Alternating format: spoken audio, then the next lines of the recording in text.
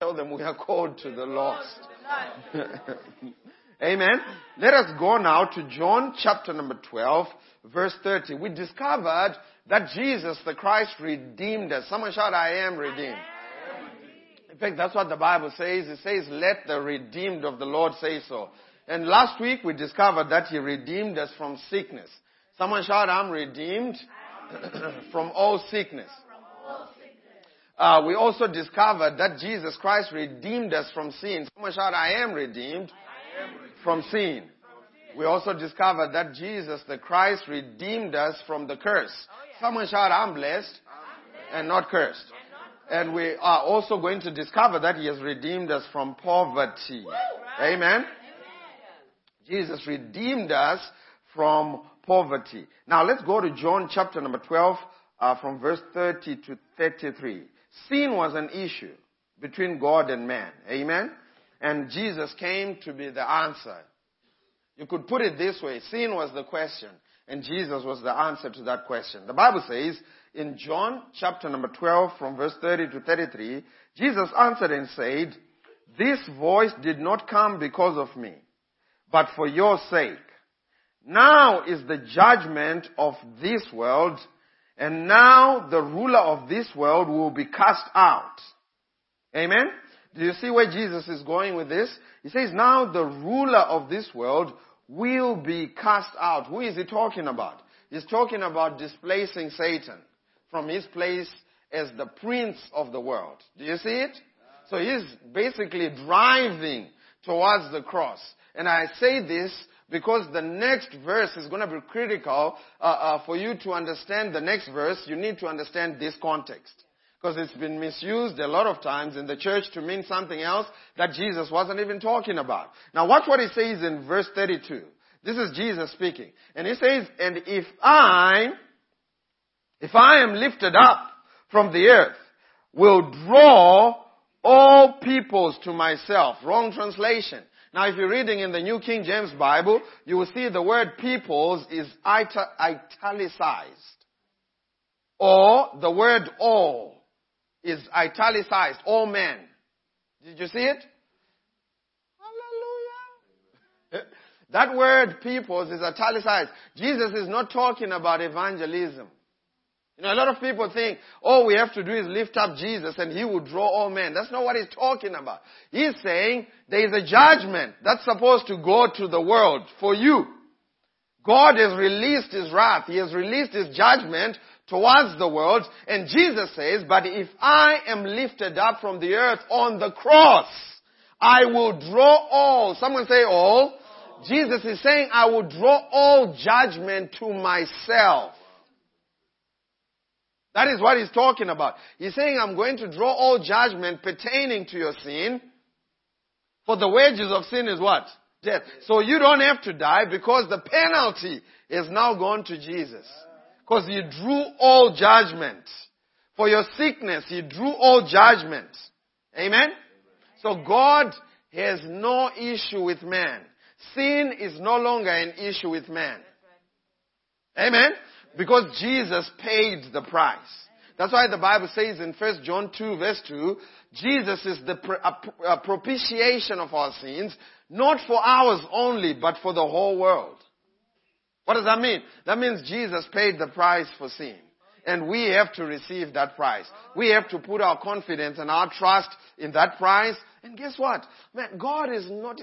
Hunch your neighbor and tell them God does not have beef with you. Tell them He doesn't even have a bone to chew with you. Listen, this is the issue. When Jesus drew all judgment, peace came to the earth. The Bible says in 2 Corinthians 5 from 17 to 18, now God has been reconciled to us.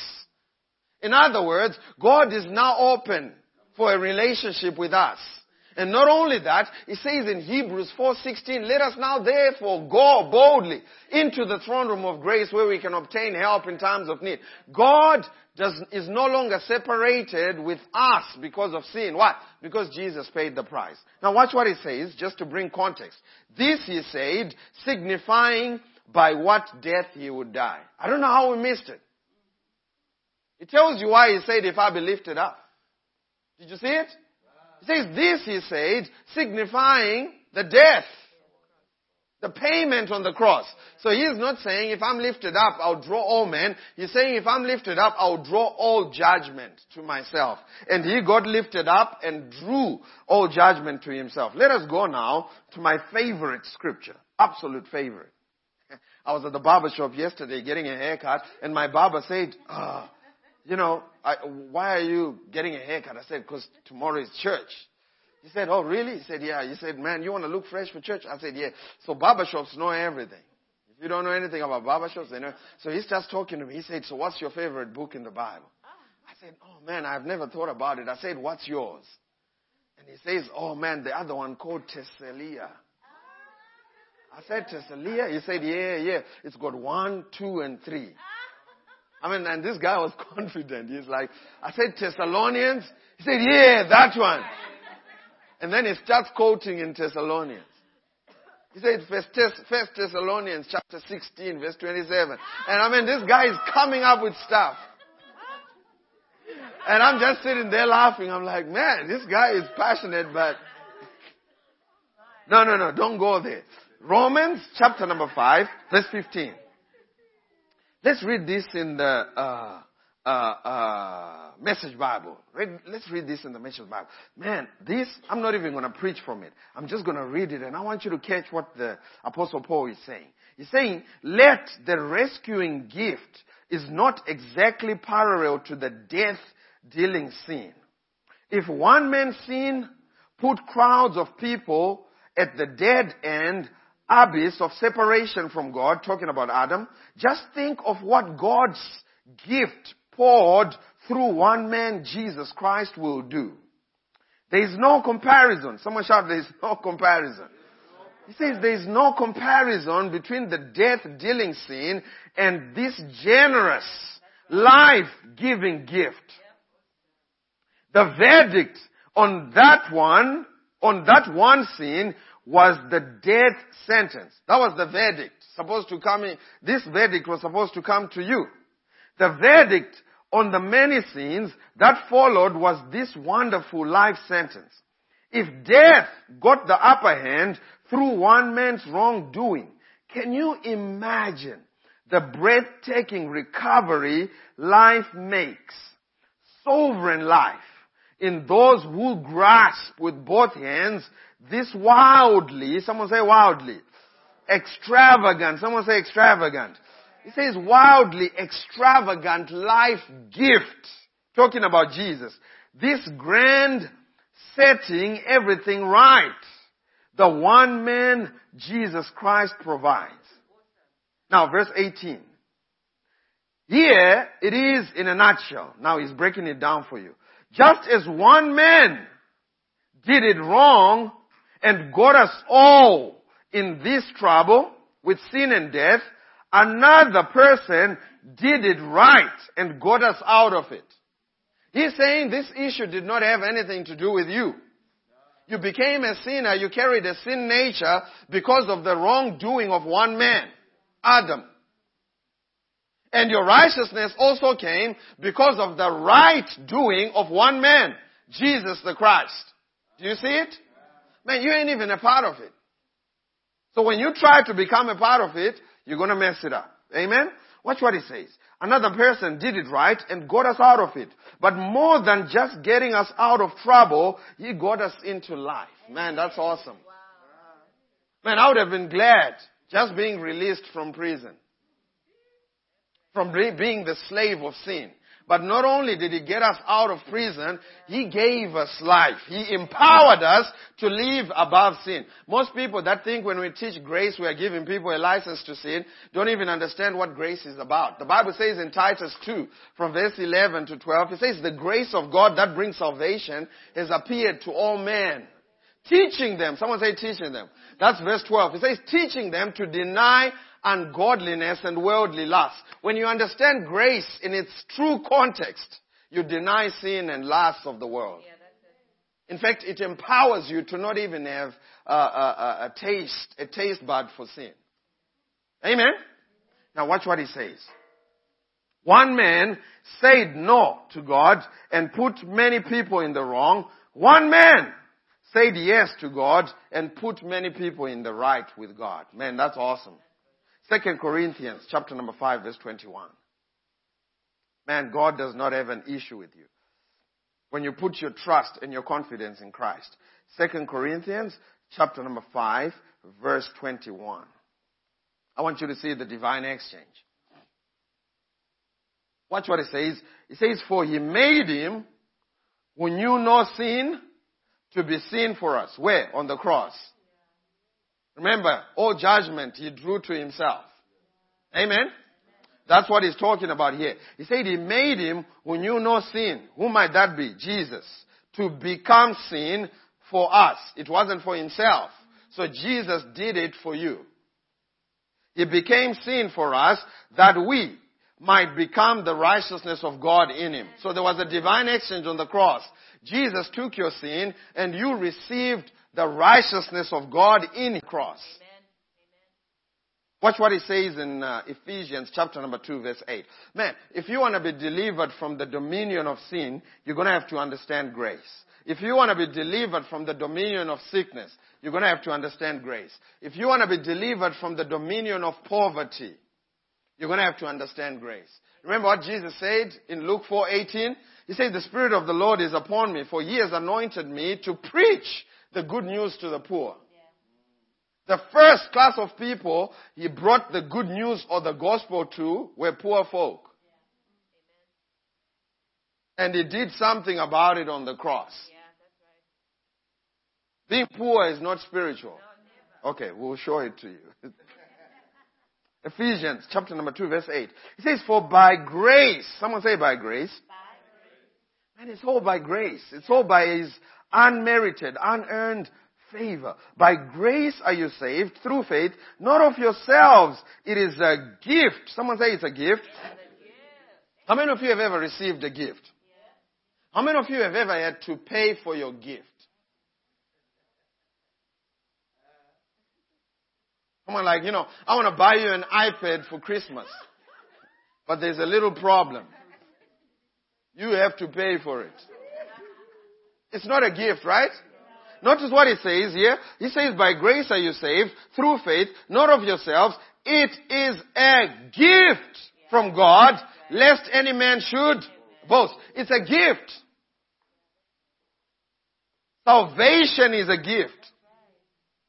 The word sozo, God gave it to us as a gift, and we have to accept the gift or reject the gift. Romans chapter number 6, from verse 12 to 18. Does it mean, Pastor T, it's all by grace, now I can live in sin? No. Sin is stupid. Sin is dumb. Let me just break it down for you. Sin, actually, the root for all sin is a lack of trust in God. The only reason why people sin is because they don't trust God. They don't trust that what he says in his word for them is true and is right. And they don't let the grace, the gift of righteousness empower them to live above sin in their lives. Sin will make you pay more than you can afford to pay. Sin will keep you longer than you're willing to stay. Sin will take you further than you're willing to go. It always messes up your life. Amen? Does it mean when you sin, God is going to have beef with you? No. Why? Because all judgment has been drawn on Jesus. But guess what? It may have effects on how you perceive God. God will not change the way he sees you because he sees you through Jesus. But it may change the way you see God. You know why? Because sin makes numb of your heart. When I used to do karate, we used to do press-ups. And all the guys would boast of having dead cells on their knuckles. Like, man, look at my dead cells. Because if I punch you in the face, I won't feel anything. That's what it does. Those calluses? That's what it does to your heart. You become insensitive to God's word and instruction. That's what sin will do. Will it change the way God sees you? No, it won't. But it will certainly change the way you relate with God. Amen? Now watch what it says in Romans 6:12 to 18. I'm going to read it in the New Living Translation. Watch what it says. Romans 6:18. Romans 6 verse 12. Please. Romans 6 verse 12. Watch what it says. It says, do not let sin control the way you live. Do not give in to sinful desires. The only group of people that he can give this instruction to are born-again believers who have received a gift of righteousness. If you're not born again, the Bible describes it in the book of Ephesians as being dead in your trespasses. You are a sinner, not because of what you're doing, but because of your nature. So it doesn't matter what you do, sin has dominion over you. But when you become a believer, you receive the gift of righteousness. Now, you can let sin control you or not control you. And here, he gives it as an imperative, as a commandment. Don't do it. Do not let sin control the way you live. Do not give in to the sinful desires. Do not let any part of your body become an instrument of evil to serve sin. Instead, give yourselves completely to God, for you were dead, but now you have new life. So use your whole body as an instrument to do what is right for the glory of God. Sin is no longer your master. See, before you got born again, sin was your master. In other words, sin told you what to do. Watch what it says. For you no longer live under the requirements of the law. Instead, you live under the freedom of God's grace. Verse 15. Well then, since God's grace has set you free from the law, does that mean we can go on sinning? Of course not. Don't you recognize that you become the slave of whatever you choose to obey? You can be a slave to sin, which leads to what? Or you can choose. Someone say choose. Man, the choice is yours. To obey or not to obey? That's the question. You can choose to obey God, which leads to righteous living. Thank God. Once you were slaves to sin, but now you wholeheartedly obey this teaching we have given you. Now you are free from your slavery to sin, and you have become slaves to righteous living. Amen? So that just goes to show you that we have been redeemed from sin. And God has given us righteousness as a gift. And if you're going to live holy, you need to receive this righteousness as a gift. Amen? That's right. And not try to earn it. Now let's go to 2 Corinthians chapter number 8 verse 9. Amen. You were redeemed from sin. Now let's look at how Jesus redeemed you from poverty. Thank you, Jesus. 2 Corinthians chapter number 8 verse 9. It says, for you know the grace of our Lord Jesus Christ, that though he was what? I didn't hear that. Jesus Christ was what? Jesus Christ wasn't broke. You know, for those that believe, you know, it's spiritual to be poor. Look, Jesus, though he was what? Did you see it? Though he was rich. And we discovered last week that he only got bankrupted when he was on the cross, right? Yeah. At what point did the sin go into his body? If I be lifted up on the earth, when? On the cross. So he only became sin, where? On the cross. We discovered again last week that he only became the curse, where? On the cross. Because cursed is anyone that hangs on the tree. It's the same thing. He only became poor momentarily on the cross. A lot of people think he lived his life, earthly life, ministry, poor. No, he wasn't. He was only bankrupted at the cross for your sake. Amen. That's right. He did it for a reason. Watch what it says. For you know the grace of our Lord Jesus Christ, that though he was rich, R-I-C-H,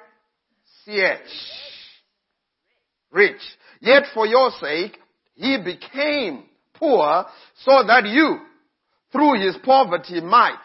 Someone say might. See, that word might implies or reveals potential. Now the choice is yours. Notice he didn't say, so that you, through his poverty, everybody is now going to become. No. So that you might, if you want to.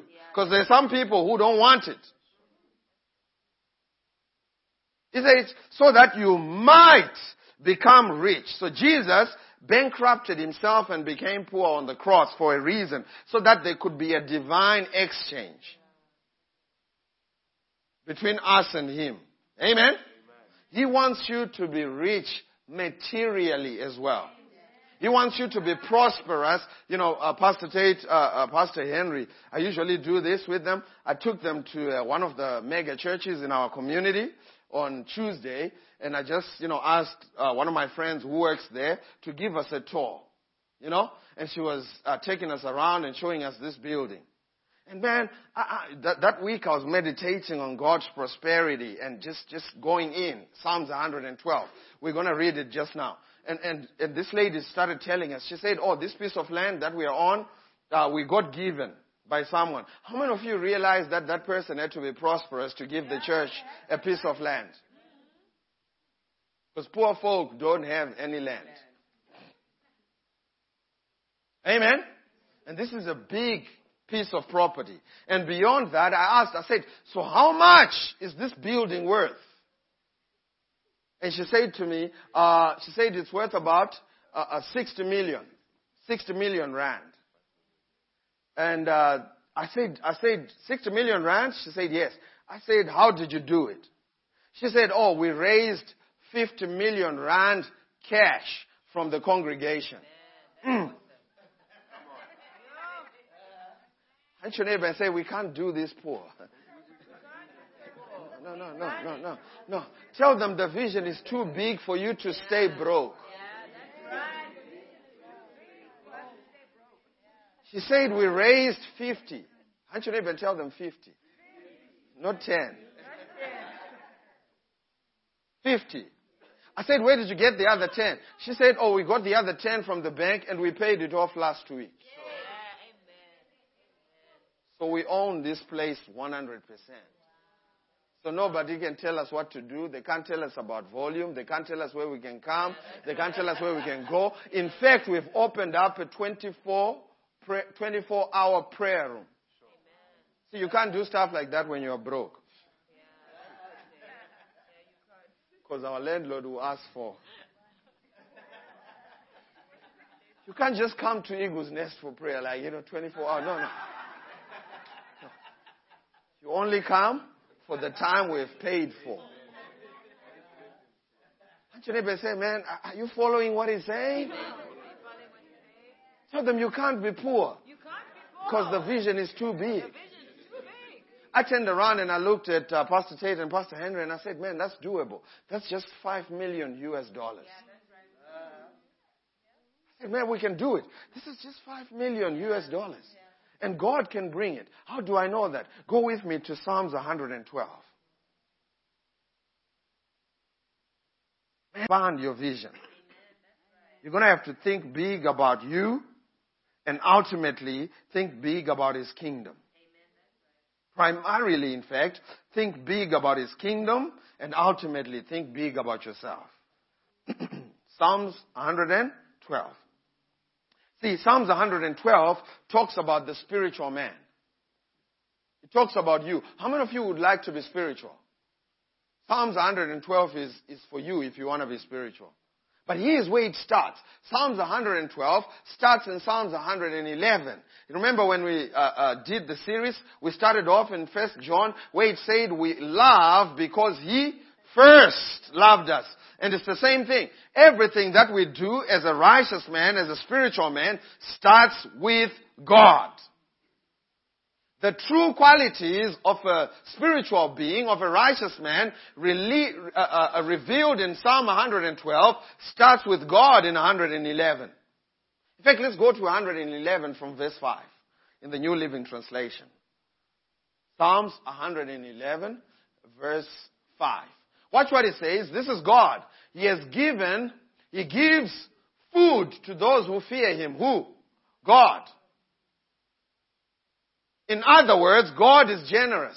He always remembers His covenant. He always remembers His word. Next verse. He has shown His great power to His people by what?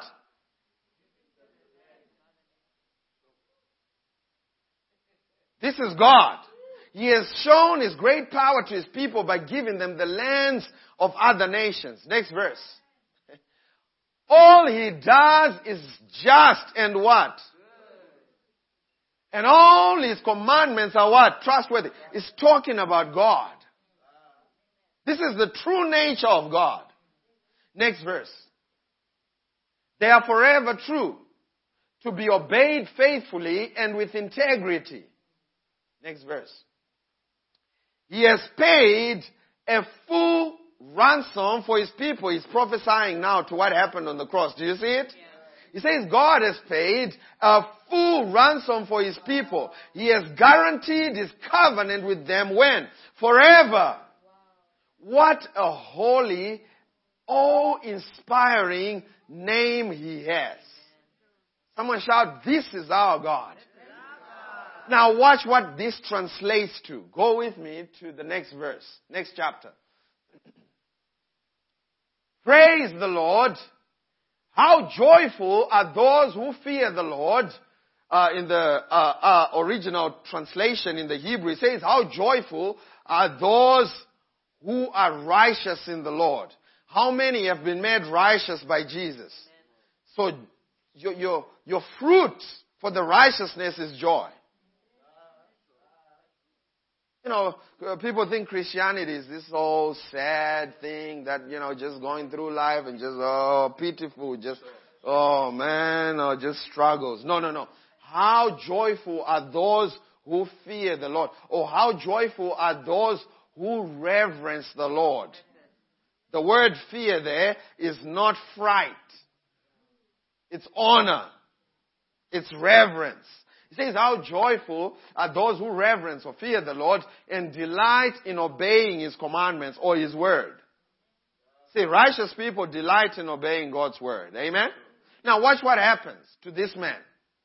Their children will be what? I didn't hear that. I did not hear that.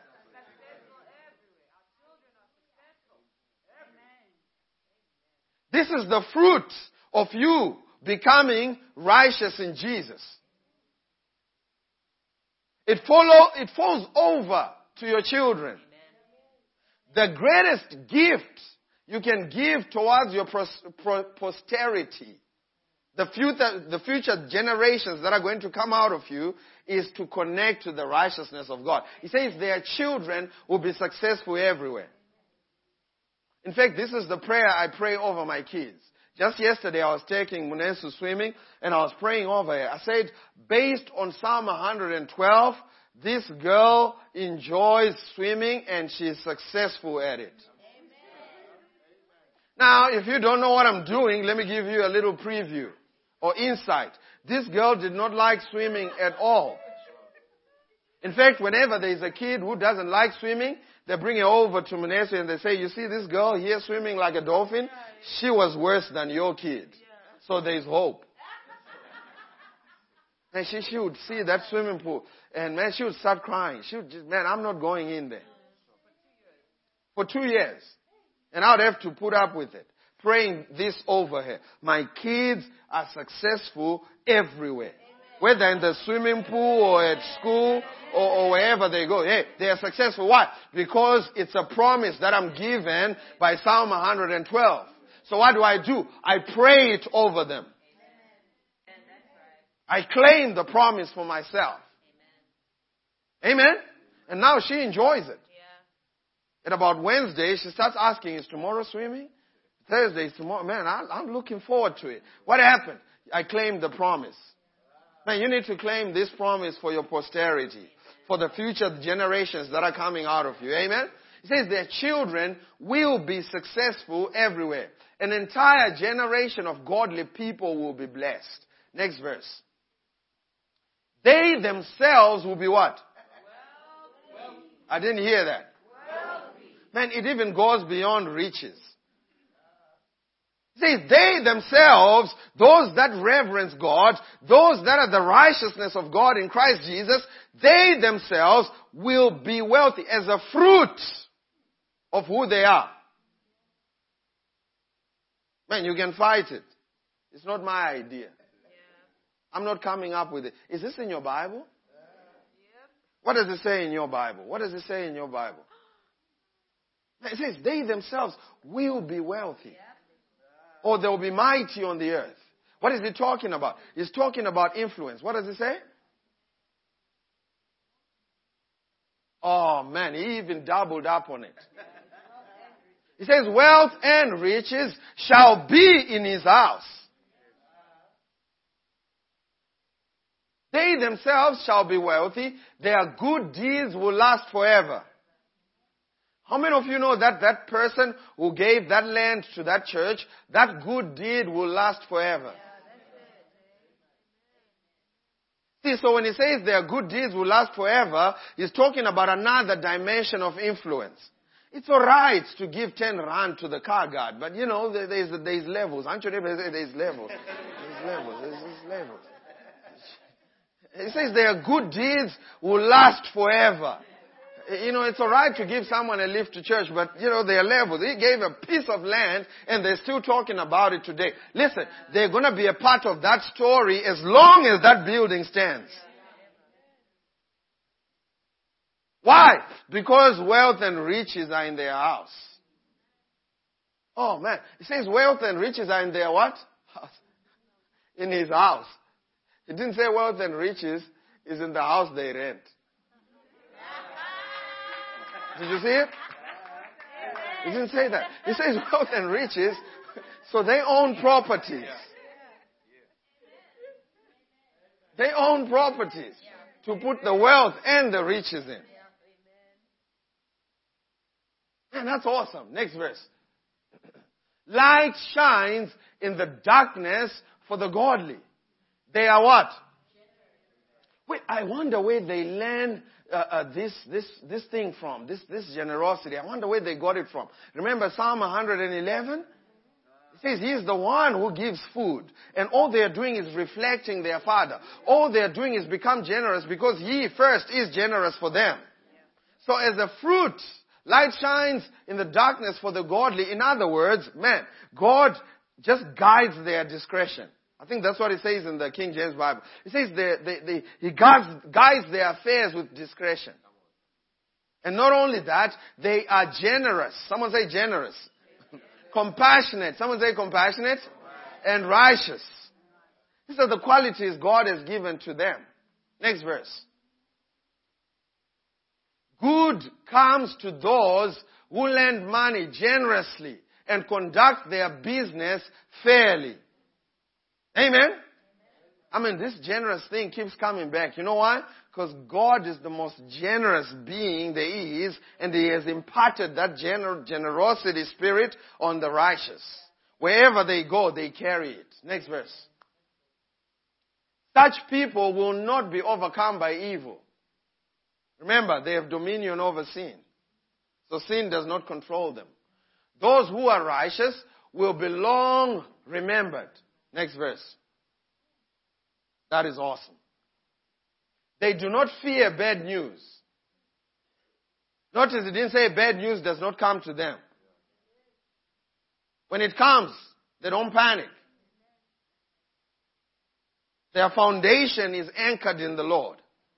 When they get bad news, okay, well, that's just bad. They don't panic. You know why? Because their trust is in God. Amen? They do not fear bad news. They confidently, someone say confidently, trust the Lord to care for them. So they put their 100% trust in God, and when bad news comes, oh, whatever. And that's awesome. Next verse. They are confident and fearless, and face their foes triumphantly. Next verse. They share freely and give generously to those in need. Man, on this description of the righteous, this generosity thing keeps popping up. Do you see it? It keeps coming back. I think this is the third or the fourth time we've read it as a fruit as their description. This is one of the ways you can check to see if someone has fully grasped the message of the gospel. Check their generosity level. Hallelujah. Not only is wealth and riches in their house, they themselves are generous to the power 3, at least for now. I don't know if it's going to come back again. It says they're generous. They share freely and give generously to those in need. Their good deeds will be remembered forever. Times 3. Man, this person can't be erased from the history of the earth because of their generosity. Amen? Next verse. They will have influence. Someone shout, I have influence. And honor. Man, I want to be a part of the story. I want to be a part of the story for this nation. Man, when I'm gone, I can't just show up and just, be like another person. Man, when I show up, I need to leave an imprint that cannot be easily erased. I've got to do something. That when I'm gone, they'll say, oh, there was another guy who was crazy about the gospel, and this is what he did in the earth. Amen? What is that? Influence. It's a part of what Jesus paid for you. It's a part of the package. It's a part of the description that you receive as the righteousness of God in Christ. Amen? They will have influence and honor. Next verse. The wicked will see these and be infuriated. In other words, they will be haters. It's going to be haters. In fact, that's what Jesus said. He said, whoever gives houses, whoever gives lands, whoever gives brothers and sisters will receive 100-fold in this life and in the life to come, eternal life with persecution. That word persecution just means opposition from men. It does not mean sickness, because that's already been taken care of. It does not mean poverty. Oh man, I'm just going through life being poor. What are you doing? I'm being persecuted. No, you're not. You are just not taking advantage of what Jesus has already paid for. Persecution is when you have opposition. When you have haters. And when you start walking in this kind of description, this kind of fruit, you will have opposition. Amen? I said amen. He said the wicked will see this and be infuriated. They will grind their teeth in anger. They will slink away and their hopes thwarted. This is the people that are not saved, that are just looking at what God is doing in your life as the righteous man, the righteous woman that Jesus declared you on the cross. Man, God has delivered you from poverty. He's delivered you from being poor. The question is, what are you going to do with it? Are you going to respond by faith? And ladies, he taught an awesome message befitting what we're talking about this morning. The way to connect to that grace is through generosity. Man, when you open doors for others, God will begin to open doors for you. I think it was Pastor Henry last week. He was talking about golden connectors.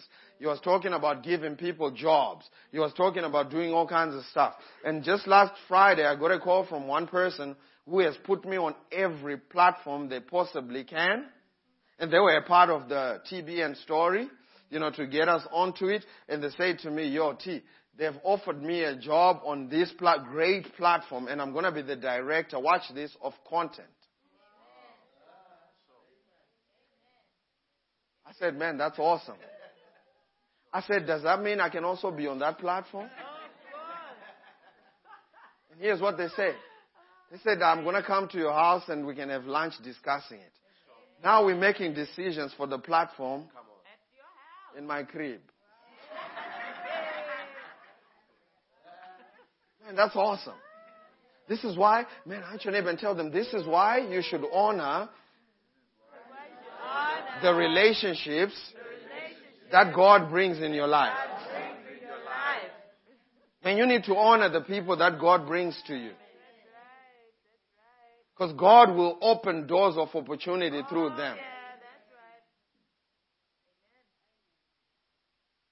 Amen. You will use people to open doors of opportunity that you never would have opened for yourself. Amen.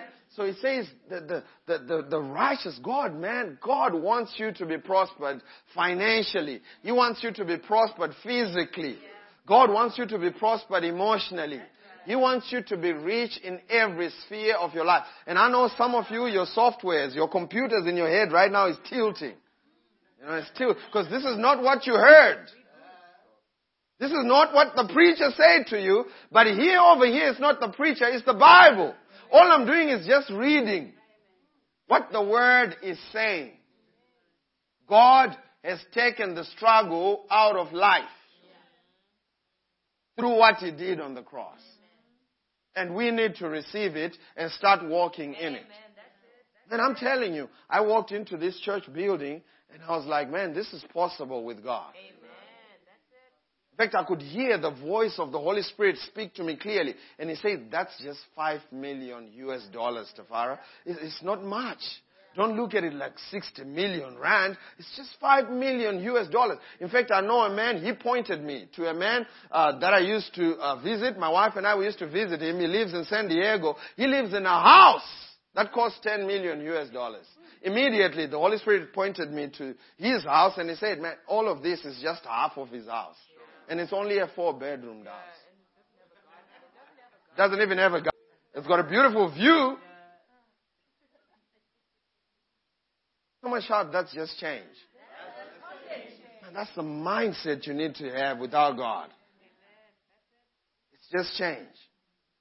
He owns a cattle on 1,000 hills. He says in Psalm 51, if I was hungry, I wouldn't ask you. Why? Because I own everything. He says, silver and gold is mine. And the latter glory shall be greater than the former glory. You know, I was talking to a friend of mine. He was so infuriated because there was a church in Dallas. They were building a new building and it was going to cost, I think, about $200 million US.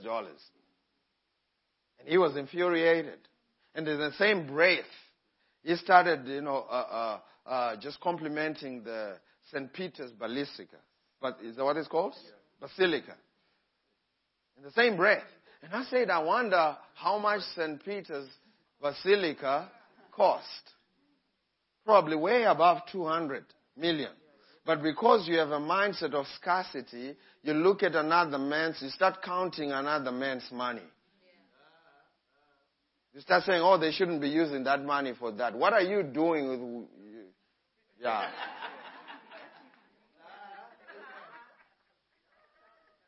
Amen.